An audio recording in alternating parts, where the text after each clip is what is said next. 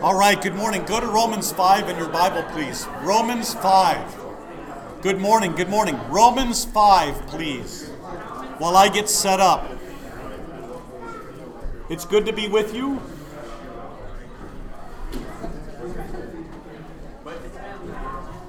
So, let's go to Romans 5.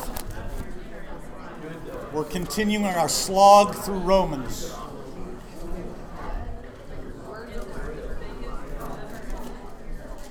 All right, we spent the last couple of weeks emphasizing the first few verses of chapter 5. Now we want to continue. So let's start again at the first verse of chapter 5. So since we've been justified through faith, I'm in Romans 5. Sorry, I'm in fifth gear, so hang on tight. We have peace with God through our Lord Jesus Christ, through whom we have gained access by faith. So you have access to God through faith in Jesus Christ. Into this grace which we now stand, and we rejoice in the hope of the glory of God. Not only so, but we also rejoice in our sufferings, because we know that suffering produces perseverance. Perseverance produces character, and character hope. And hope does not disappoint us, because God has poured out his love into our hearts by the Holy Spirit whom he has given us. So that's about as far as we've got. Now we continue. And as you see on the screen, we get to the heart and soul of Christianity here as Paul continues in this chapter. Look at verse 6. This is Christianity at its core. You see, just at the right time, when we were still powerless, Christ died. Now tell me if I read it correctly. Christ died for the godly. It says the ungodly. You have to get that straight. So let me put it to you as simply as I can. Did Jesus die for me after I got my act straightened out and got my life turned around? Nope. He died for me while I was ungodly. This is huge. Let's continue. Verse 7. Very rarely will anyone die for a righteous man, though for a good man, someone might possibly dare to die. I'll say more about that in a moment. But God, and here again we get to the heart and soul of Christianity, God demonstrates his own love for us in this. After we got our act together, Christ died for us. No, it says, while we were still sinners, Christ died for us. So Jesus didn't wait until you stopped sinning to die for you. He died for you while you were ungodly and while you were still a sinner. You got that? This is huge. Now verse 9. Since we have now been justified by his blood, that's his Good Friday on the cross blood, how much more shall we be saved from God's wrath? Now, earlier Paul talks about how Jesus has redeemed us from our sin, Romans 3. Now, by the blood of Jesus Christ shed on the cross on Good Friday, now we are saved from the wrath of God. Wrath means anger. Hellfire anger.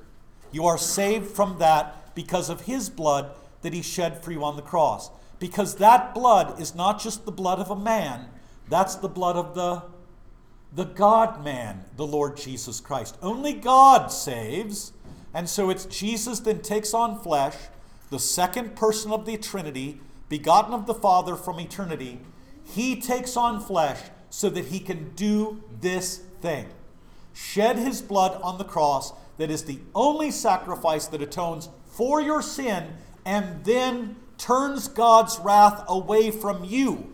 Because Jesus, bearing all your sin in his body on the cross, he endures God's wrath in your place. This is why, brothers and sisters, Jesus cries out from the cross right before he dies, praying one of the Psalms, my Father, my God, why have you forsaken me? To be forsaken by God is to be damned. If you read Paul's letter to the Thessalonians, that's what hell is like. To be forsaken and have not being in God's presence. And Jesus experienced that. So the wrath of God is experienced here on Jesus in your place. So if you believe in him, Jesus, God's wrath is not on you. It was all spent on Jesus. Now, on the other hand, if you tell me today, if any of you would say to me, well, that sounds really nice, Reverend, but I don't believe any of that, then God's wrath does remain on you. You'll notice this is all by faith.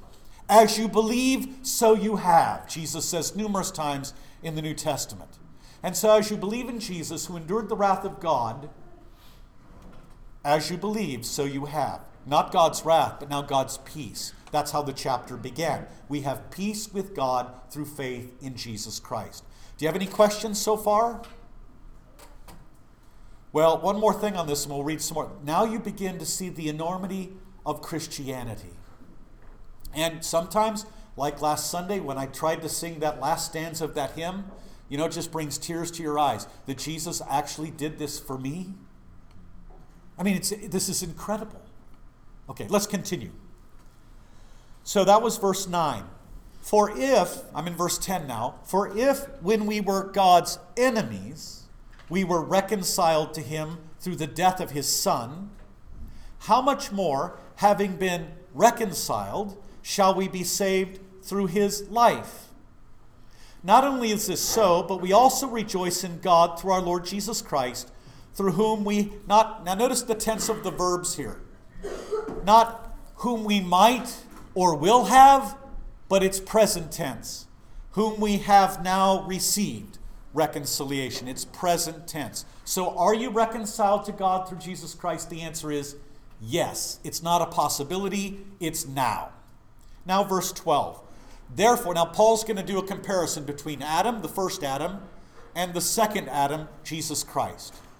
Because Adam is the head of a fallen humanity, and Jesus is sent to be the head of a new humanity. That's why I like to call Jesus Adam 2.0, if you will. So verse 12, therefore, just as sin entered the world through one man, that's Adam, and death through sin, and in this way death came to all men because all sinned. That reviews what Paul said in the earlier chapters, that no one is excluded from being a sinner. Verse 13, for before the law was given, sin was in the world, but sin is not taken into account when there is no law. Nevertheless, death reigned from the time of Adam to the time of Moses, even over those who did not sin by breaking a command, as did Adam, who was a pattern, notice this language, a pattern of the one to come. But the gift is not like the trespass. For if the many died by the trespass, that means Adam's sin, of the one man, how much more did God's grace and the gift that came by the grace of the one man, Jesus Christ, overflow to the many? Again, the gift of God is not like the result of the one man's sin, that's Adam's. The judgment followed one sin and brought condemnation. But the gift, this is Jesus, followed many trespasses and brought justification. For if by the trespass of the one man, Adam, death reigned through that one man, that's Adam, how much more will those who receive God's abundant provision of grace and of the gift of righteousness reign in life through the one man, Jesus Christ? So if you're picking up what Paul's throwing down here, is that what Adam did counted for everybody. He sinned, now that goes to everybody. Yeah, but I wasn't there. It doesn't matter. You're born with this sinful condition. Psalm 51 teaches this. From the time of my conception, I am a sinner. Psalm 51, verse 5. So again, Adam sinned. Now everybody's a sinner as a result of his sin. But now, the second Adam, Jesus Christ, the head of not a fallen humanity, but a restored and redeemed humanity, what Jesus did now counts for all. You picking this up? And since it counts for all, because his death counts for all, that means it counts for who? You. Okay, let's keep going. What verse was I on? 16? No, it's 18. 18. Consequently, just as the result of one trespass was condemnation for all men, so also the result of one act of righteousness, that's our Lord's life, his perfect life, was justification that brings life for, here it is, see it, for all men. For just as through the disobedience of the one man, Adam, the many were made sinners, so also through the obedience of the one man, that's Jesus, the many will be made righteous. The law was added. Now take a look at this. This means the 10 Commandments here. We observed in Romans 3. Remember Romans 3? The law doesn't save you. The commandments don't save you. According to Romans 3, it shows us our sin. It shuts our mouth up so that we quit making excuses, and it holds us accountable to God. That was Romans 3. Now we learn more about what God does through the commandments. Check this out, verse 20 again. The law, namely the 10 Commandments, was added so that your sin or your trespass will increase. Now I want to just pause for a moment. So let's say that someone in our congregation by the name of Kuhlman keeps doing this sin over and over again. And let's say that Brad comes to visit Kuhlman and says, "You can't be doing this anymore, Reverend." And Brad says, "Now," and he uses the commandment to apply to me. "Now you got to stop this. Stop what you're doing, Reverend." That does not save me. What does it do? It increases my sin. So if you think you're going to save people and help somebody by preaching law to them, doesn't work. All you'll do is show them their sin and increase it all the more. There's only one remedy for sin. What is it? It's the blood of Jesus Christ. It's not the 10 Commandments. Are you picking this up? Romans 1, you remember, this is why I said you have to read Romans at least 3 or 4 times a year so that you've got it in your brain and your heart. Romans 1, the gospel is the power of God for salvation to those who believe. Not the law, but the gospel. And what's the gospel? That's the good news that Jesus died for you. And all your sins atoned for, and God's wrath has been removed from you. Any questions so far? Yes, Mike, please. Yes, it's kind of interesting where it says sin is not counted where there is no law. So then we sin, and the transgression is brought through the law and shows us that sin, and so that's why it's not counted. Well, keep in mind, too, that Paul in Romans says that everybody, whether you're a believer or not, the law, the 10 Commandments, is written on your heart. Remember he talked about that in Romans 2? And so before the 10 Commandments were ever given to Israel on Mount Sinai, everybody knew the commandments. But God gives the commandments to Israel, and by giving them to Israel, he then shows everybody you're a sinner. There's no excuses, including the Jews. That's right. No more excuses for you folks. And again, keep Paul's point in mind in his earlier words here in Romans, that he was writing to Hebrews who looked at Gentiles and that they said, we're better than they are because we've got the commandments. And Paul says, no, you're not. You're just as bad as they are. You've got the commandments, but you break them. And the Gentiles, they know it's not right to murder, and so they don't. And so Paul uses the commandments to show them that they're sinners just like everybody else. Anything else? Let's finish this, and then I've got some stuff on the screen that I want to show you. So again, verse 20, the commandments of the law was added so that the trespass or your sin would increase. But where sin increased, here now notice the comparison.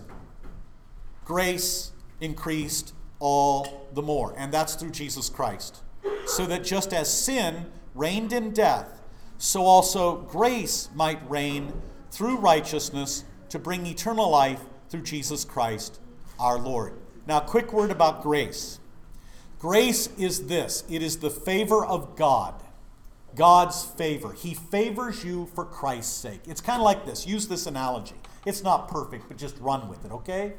So those of you, if you were there, or maybe you've been to a wedding, but we had a wedding here not too long ago with Joey Cradaville and Sophia Sedlacek. And, I'm standing up there with Joey, and the wedding party walks in, and doors closed, and Joey hasn't seen Sophia all day. Okay? And then the door opens up, and the south entrance, the door opens up, and Mark's got his daughter by the arm, and you should have seen Joey's face. He was absolutely delighted with his bride. And he could, that analogy, this is God's favor over us. It's like the bridegroom seeing his bride walking down the aisle. That's God's favor That's what it is, okay? Any questions about that?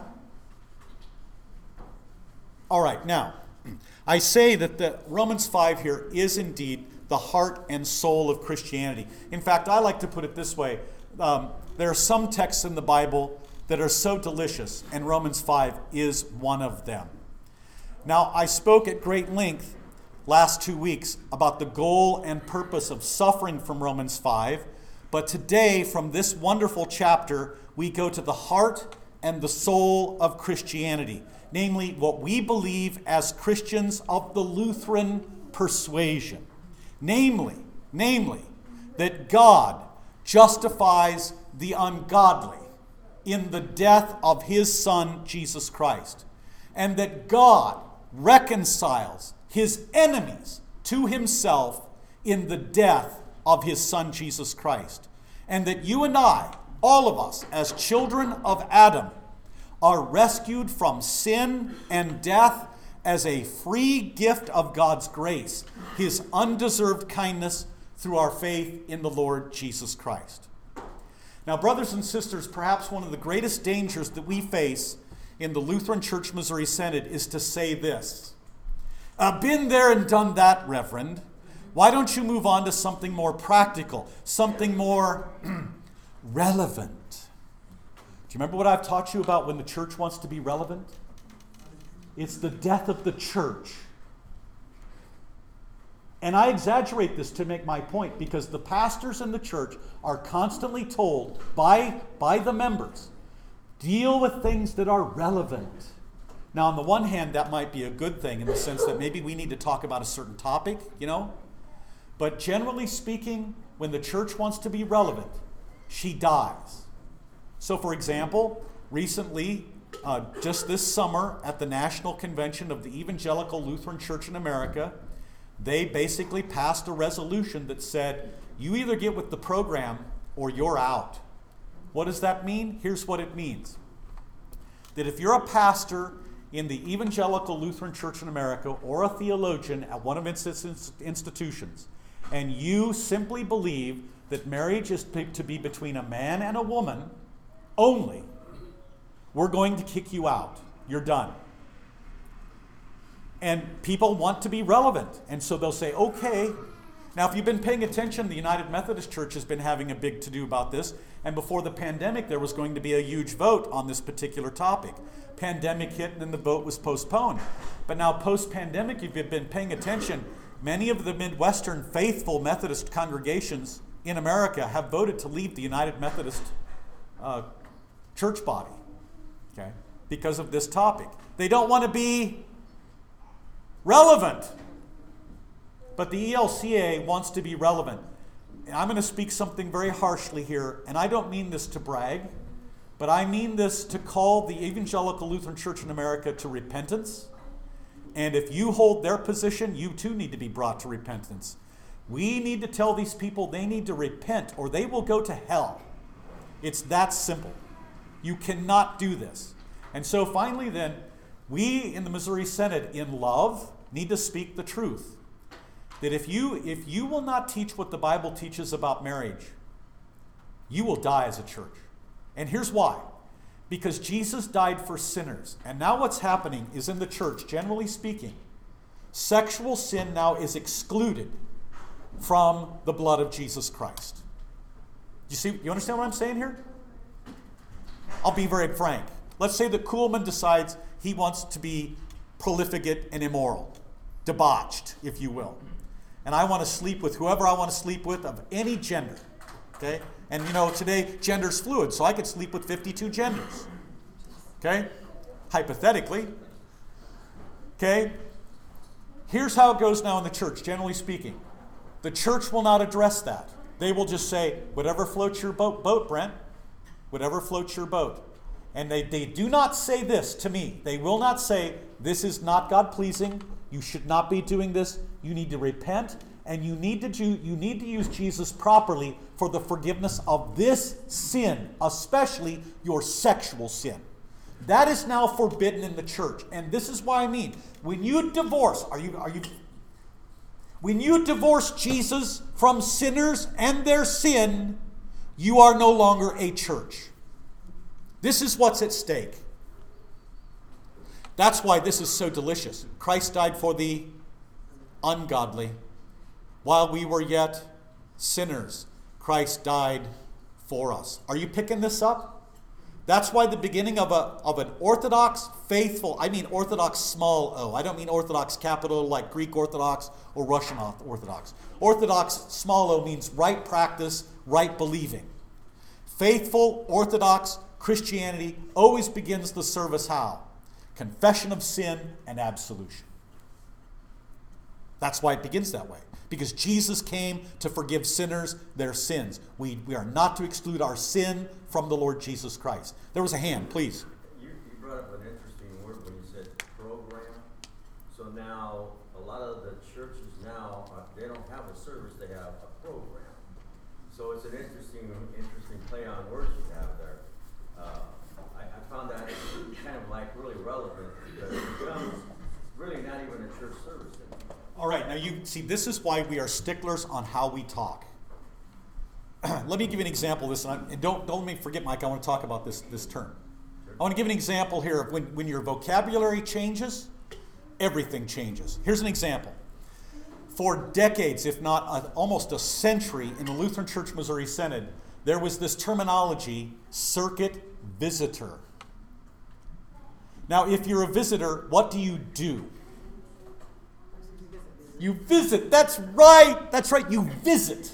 That is to say, for decades, if not an entire century, in circuits in the Missouri Synod, it's like a group of congregations make up a circuit. Like I'm in a circuit that has about 6 or 7 congregations, and we elect a pastor in our circuit to be a circuit visitor. That's the way it was for decades. And so he would come and visit the congregations on a regular basis. And here's how it would go. He would attend a Bible class like this. He would sit and listen. He would come to the service and he would listen. Then he would meet with the congregation in toto. And one of the things that he would ask is he'd say, all right, elders, I want to see the communion records for the past 5 years. Show me the communion records. And he would look at the communion records and he would say, I see that so-and-so in this family, according to the records, if they're accurate, so-and-so in this family hasn't taken communion in 10 years. And he would ask, is that true? And the congregation would play, yeah. And then he would say, what are you doing about it? He would ask, has anyone visited them? Reverend, have you visited them? And of course the pastor and the congregation, no. And he would say, all right, it's time. So, okay, pastor and elders, you need to go visit this family. Then he would meet with the pastor individually. You can begin to see why this doesn't happen anymore. Then he would meet with the pastor individually, and he would say, show me your library. I want to see your books in your library. Who's your favorite author? Who do you like to read the most? And if the pastor said, Joel Osteen, he's my go-to guy. And if you know who that is, that's bad news. And he'd say, oh, you can't read him anymore. Let me give you something better to read. That kind of thing. And there would be more conversation. But you get the gist. A visitor visits. Then, I forget the exact date. I gave a paper on this a long time ago, but I'd have to double check the exact date. Then all of a sudden, the nomenclature changed from circuit visitor to circuit counselor. So when you go from visitor to counselor, I won't write the word on the board. Now, if you're a counselor, what do? You sit behind a desk and you wait for people to come to you. That's what counselors do. Seriously, ask Lene Frericks. She's a counselor, if you will, one of our members. I don't think she goes and makes home visits. She may, may be mistaken. But Lene, and I'm not denigrating her work here, don't misunderstand it. But Lene Frericks, as a counselor, she has an office, and people have to come to her. So this is an example. When terminology or nomenclature changes, everything changes. So Mike, your point. When the nomenclature is program and it's no longer this, if you use this terminology service, you know if you're a Lutheran, that means this. The Lord's here to serve you through His word and sacrament. You're there to receive His gifts. Program shifts the entire emphasis. So service would imply divine service. So here's the direction. God comes to us to speak his word and distribute his forgiveness in word and sacrament. Program, different ballgame. The whole emphasis shifts to this. What we do for God, or whatever floats people's boat. It's a whole different ballgame. This is why we're sticklers for language. Language means things. Oh my goodness, I never intended to do that, but thank you so much. Is there anything else? All right, so though this is the heart and the soul of Christianity. So we simply preach and teach this over and over and over again. So I want you to think about it this way, like a bicycle wheel. And so the message of Romans 5 is like the hub of which all the spokes, all the other teachings from Scripture, they flow from the hub, and which the whole thing turns. If we don't get this, and if we don't believe this, I'm telling you, we're not Christian. No matter how relevant and useful my teaching may be. Take Romans 5 away, what we just read, then the Christian faith becomes nothing more than a second-rate religion among the world's religions. And we might as well here at Trinity just close up shop and go home right now, and I'll make a tea time. So let me lay it out as simply as possible this morning. Here are the three main points then from Romans 5. First, that Jesus died for who? The ungodly. Second, that we are reconciled through his Good Friday death, namely the sinner is reconciled to God through the blood of Jesus Christ. And third, that this death of Jesus Christ applies to every son or daughter of Adam. Now, don't misunderstand what I just said. I'm not teaching universalism. Universalism teaches that everybody goes to heaven, nobody goes to hell. What I'm teaching here from Romans 5 is that when Jesus died, he died for everybody. Now, you have to trust that for it to apply to you personally. That's why through faith, as you believe, so you have. That's why you have this concept. Do you remember in the book of Acts, the jailer asked the apostle, what must I do to be saved? And what does the apostle say? Believe on the Lord Jesus Christ and you will be saved. As you believe, so you have. So as you believe in Jesus, so you have salvation. So will people go to hell? Yes. But who will be responsible for that? God? No, they will be. People will go to hell because they chose to. They said, no thank you, don't want any of that. But my point here from Romans 5 is that if Jesus didn't die for all, and if his blood doesn't atone for every sin, then how can you ever be sure that he died for you and that his blood atoned for your sin? You can't. So there has to be this objective fact of our Lord's death for all. Now, based upon this teaching then, point 3, that the blood of Jesus Christ applies to every son or daughter of Adam. That's why the pastor can say in the sermon, Jesus died for you. You're saved. And faith says what? Amen. Or, all your sins are forgiven for Jesus' sake. And how does faith talk? Amen. And as you believe, so you have. All right, so, as we heard in Romans 5, while we were still weak, notice at the right time. This is huge in the Bible, at the right time. This is similar to Galatians. Galatians chapter 4. Where it says, at the right time, if you will, Jesus was born of a woman born under the law. This means salvation time. So while we were still weak, at the right time, namely when Messiah came, Christ died for the ungodly. We heard from Romans 5 that God shows his love for us in that while we were, this is huge, still sinners, Christ died for us. Yes, Christ died for us, for you, in your place, as your substitute. So, when you see the crucifix hanging above the altar here at Trinity, it reminds you of all the other biblical stand-ins. Think Old Testament. biblical stand-ins. Like, for example, the ram in Genesis 22 that spared whose life? Isaac's. Remember that story? Or how about this? The Passover lamb from Exodus 12. Or the scapegoat, if you remember, on the Day of Atonement. That's Leviticus 16. Read this on your own. I don't have time to read these chapters, but these are the biblical stand-ins that point to who? The big stand-in. The big substitute. The Lord. So the Passover lamb's blood was shed for the sake of Israel, so that Israel would not be, the firstborn would not die. Remember that? Okay, that's what I'm trying to say. Or, for example, the suffering servant, Isaiah 53. Do you remember that? He was wounded for our transgressions. He was crushed for our iniquities. Upon him, namely the Lord Jesus Christ, the suffering servant, Isaiah 53, the chastisement that he endured brought us peace, and with his stripes we are healed. Here's my point then. According to Romans 5, Jesus is the stand-in for sinners. Jesus is the vicarious victim. Oop, yeah, there we go. I quoted that. I'm doing this for the first time, so you got to have mercy on me.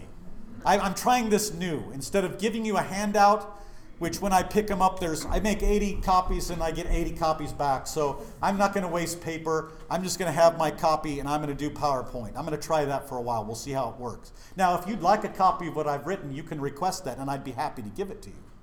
But I'm not going to make 80 copies anymore because it's a waste of paper, because I find 80 copies on the table. It is what it is. In any event, Jesus is godly. Jesus is godly. We are not. Jesus is sinless. We are sinful. In his obedience to the law, the 10 Commandments, Jesus then becomes one of us and one with us in his death. Now, examples are hard to find. We heard it in Romans 5, didn't we? Paul says that you might find somebody, remember what he said? You might find somebody who will die for a good person or lay down his life to save somebody he loves. Do you remember that? We just read it. I remember the story, it's been at least 10, 15 years ago, a story of a bunch of hikers on the mountain who were caught in a snowstorm, and one of the hikers saved the other two by using his body as a shield against the cold. His death was heroic because he laid down his life to save his wife and his friend. Or what about the soldier who lays down his life to save a fellow soldier? And the battlefield, as you well know, is full of stories of heroism like this. Or how about the hero who gives up his life in defending his country and liberty? Those are certainly valiant, heroic deaths. They are. But they are not what? They are not vicarious in the sense that the Bible is talking about. Heroic, but not vicarious. That is to say, not as substitute sacrifices. Jesus died for the ungodly, for sinners, Paul says. For his enemies, Paul says. He took the place of his enemies. Not his family and friends, but his enemies. Those who wanted him dead and gone. And you and I were included in that. Yes, all of us. Decent, hard-working, church-going, right decision-making people, apart from Jesus, here's the key, apart from Jesus, are ungodly, sinful enemies of God. And this is how God shows his love. While we were yet sinners, dead in our sins as a collective humanity, Jesus Christ died for us. Now I'm pushing this to the hilt today, and I don't want to hear anybody come out of here today, because if you do, I'm coming after you. I don't want to hear one person say, I've heard this so much it's going to make me puke. If you say that, we need to have a talk. Brothers and sisters, this is the heart and soul of Christianity. This is the crisis of the Christian church, to not preach and teach this 24/7, 365. Now you begin to understand when you read the New Testament why sinners are the ones who are always gathered around Jesus. Not the people like the Pharisees who said, well, I'm a good person. I tithe and I fast. I don't need that Jesus because I'm not a sinner. Okay, It was always sinners who were hanging around this Jesus, who desperately needed what? The forgiveness of their sins. That's you and me. That's why I'm pushing this to the hilt. Okay?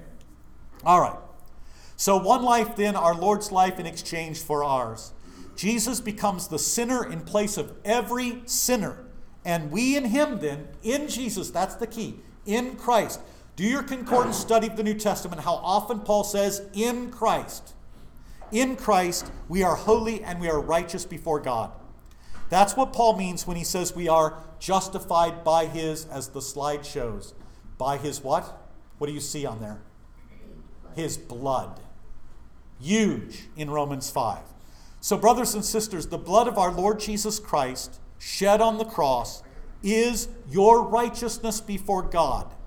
It covers who you are with who Jesus is. So when God the Father looks at you, he doesn't see what anymore? He doesn't see your sin anymore. Let me throw out another Bible passage, because they all agree. The apostles all agree with one another. So John in his first epistle, 1 John chapter 1 says what? The blood of Jesus Christ, his Son, purifies or cleanses us from all sin. Did you catch that? All sin. Now let's say something about that. That includes the sin that we commit against God and others. The blood of Jesus Christ purifies and atones for that sin. But now your jaws are going to hit the floor now. All sin. That also includes the sin that people commit against you. So again, you've heard this story, but I'm going to say it again because it bears repeating. My good friend, Dr. John Kleinig, the Australian pastor and theologian. Again, if you don't know who he is, look him up and listen to everything he teaches online. Seriously. And you may start to listen, you may say, it's over my head. Stick with it. Don't give up. It's worth the time and the effort. All good things you have to work hard at. Just like listening to sermons, by the way. Listening to sermons or Bible classes like this, it takes a discipline. We're losing that. Sorry. What was I saying? So to illustrate this, the blood of Jesus Christ cleanses from all sin, the sin that we commit, but also the sins that people commit against us. So Dr. Kleinig, a long time ago, preached from this text in Indonesia, 1 John. And after the service was over, the Indonesian pastor came up and gave John a big hug. And they don't do that. Men don't hug each other in Indonesia. Okay? But this pastor was just absolutely overjoyed and said, John, you won't believe what happened today. And John goes, well, what happened? And the pastor says, a woman in our congregation took communion for the first time in years.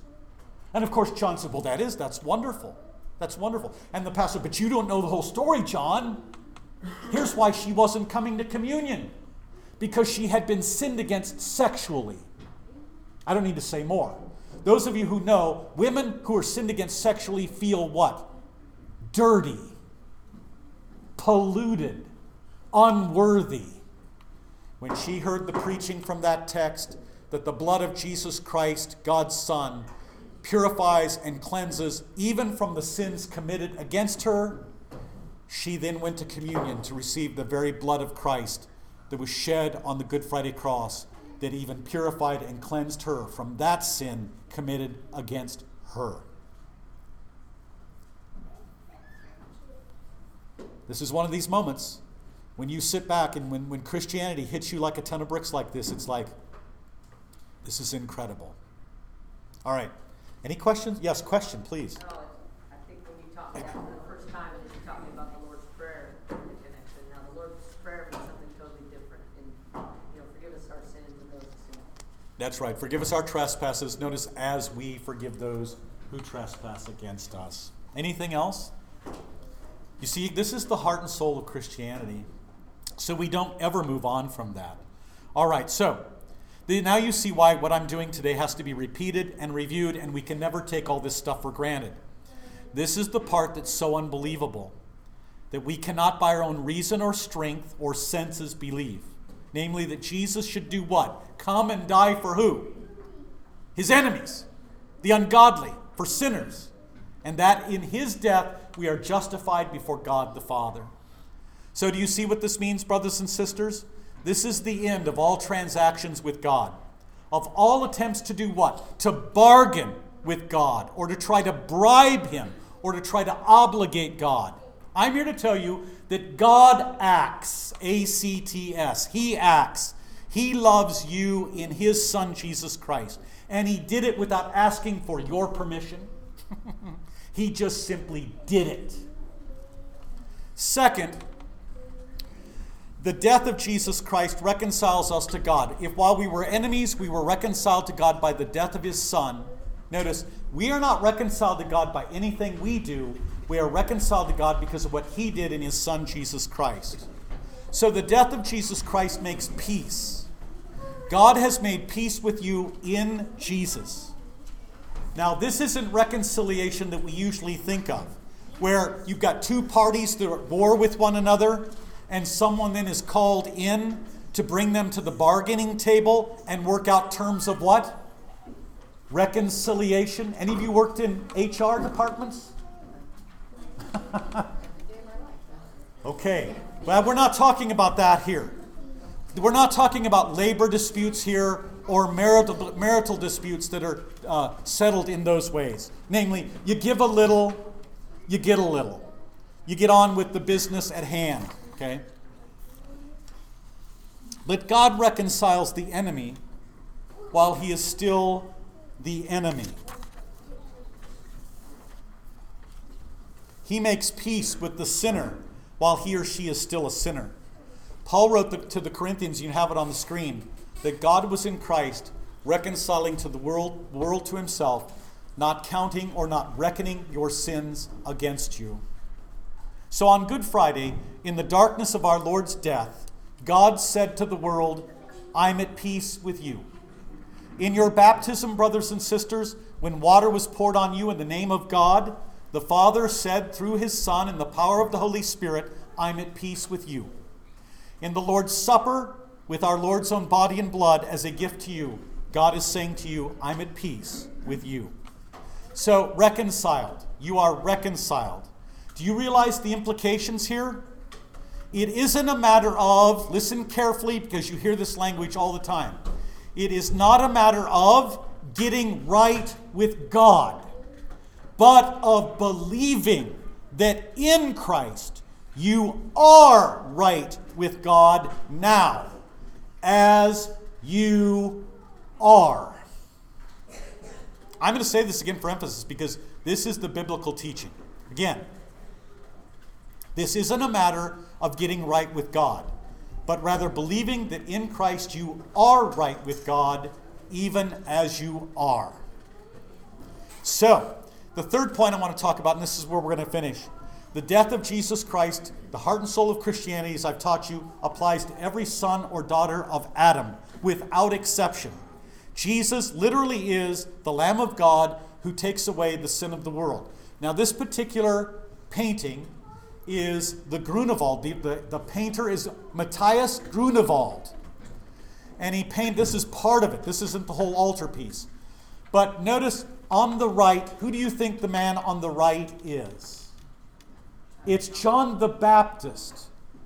And in Latin, you can't see it. You'd have to come up close to see it. But it's John chapter 1, verse 29.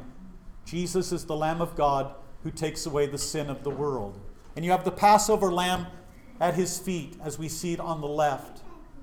And you'll notice, just for fun, Grunewald, if you look at John the Baptist's index finger, you say, man, he made a mistake. Fingers aren't that long. Right? He did this on purpose.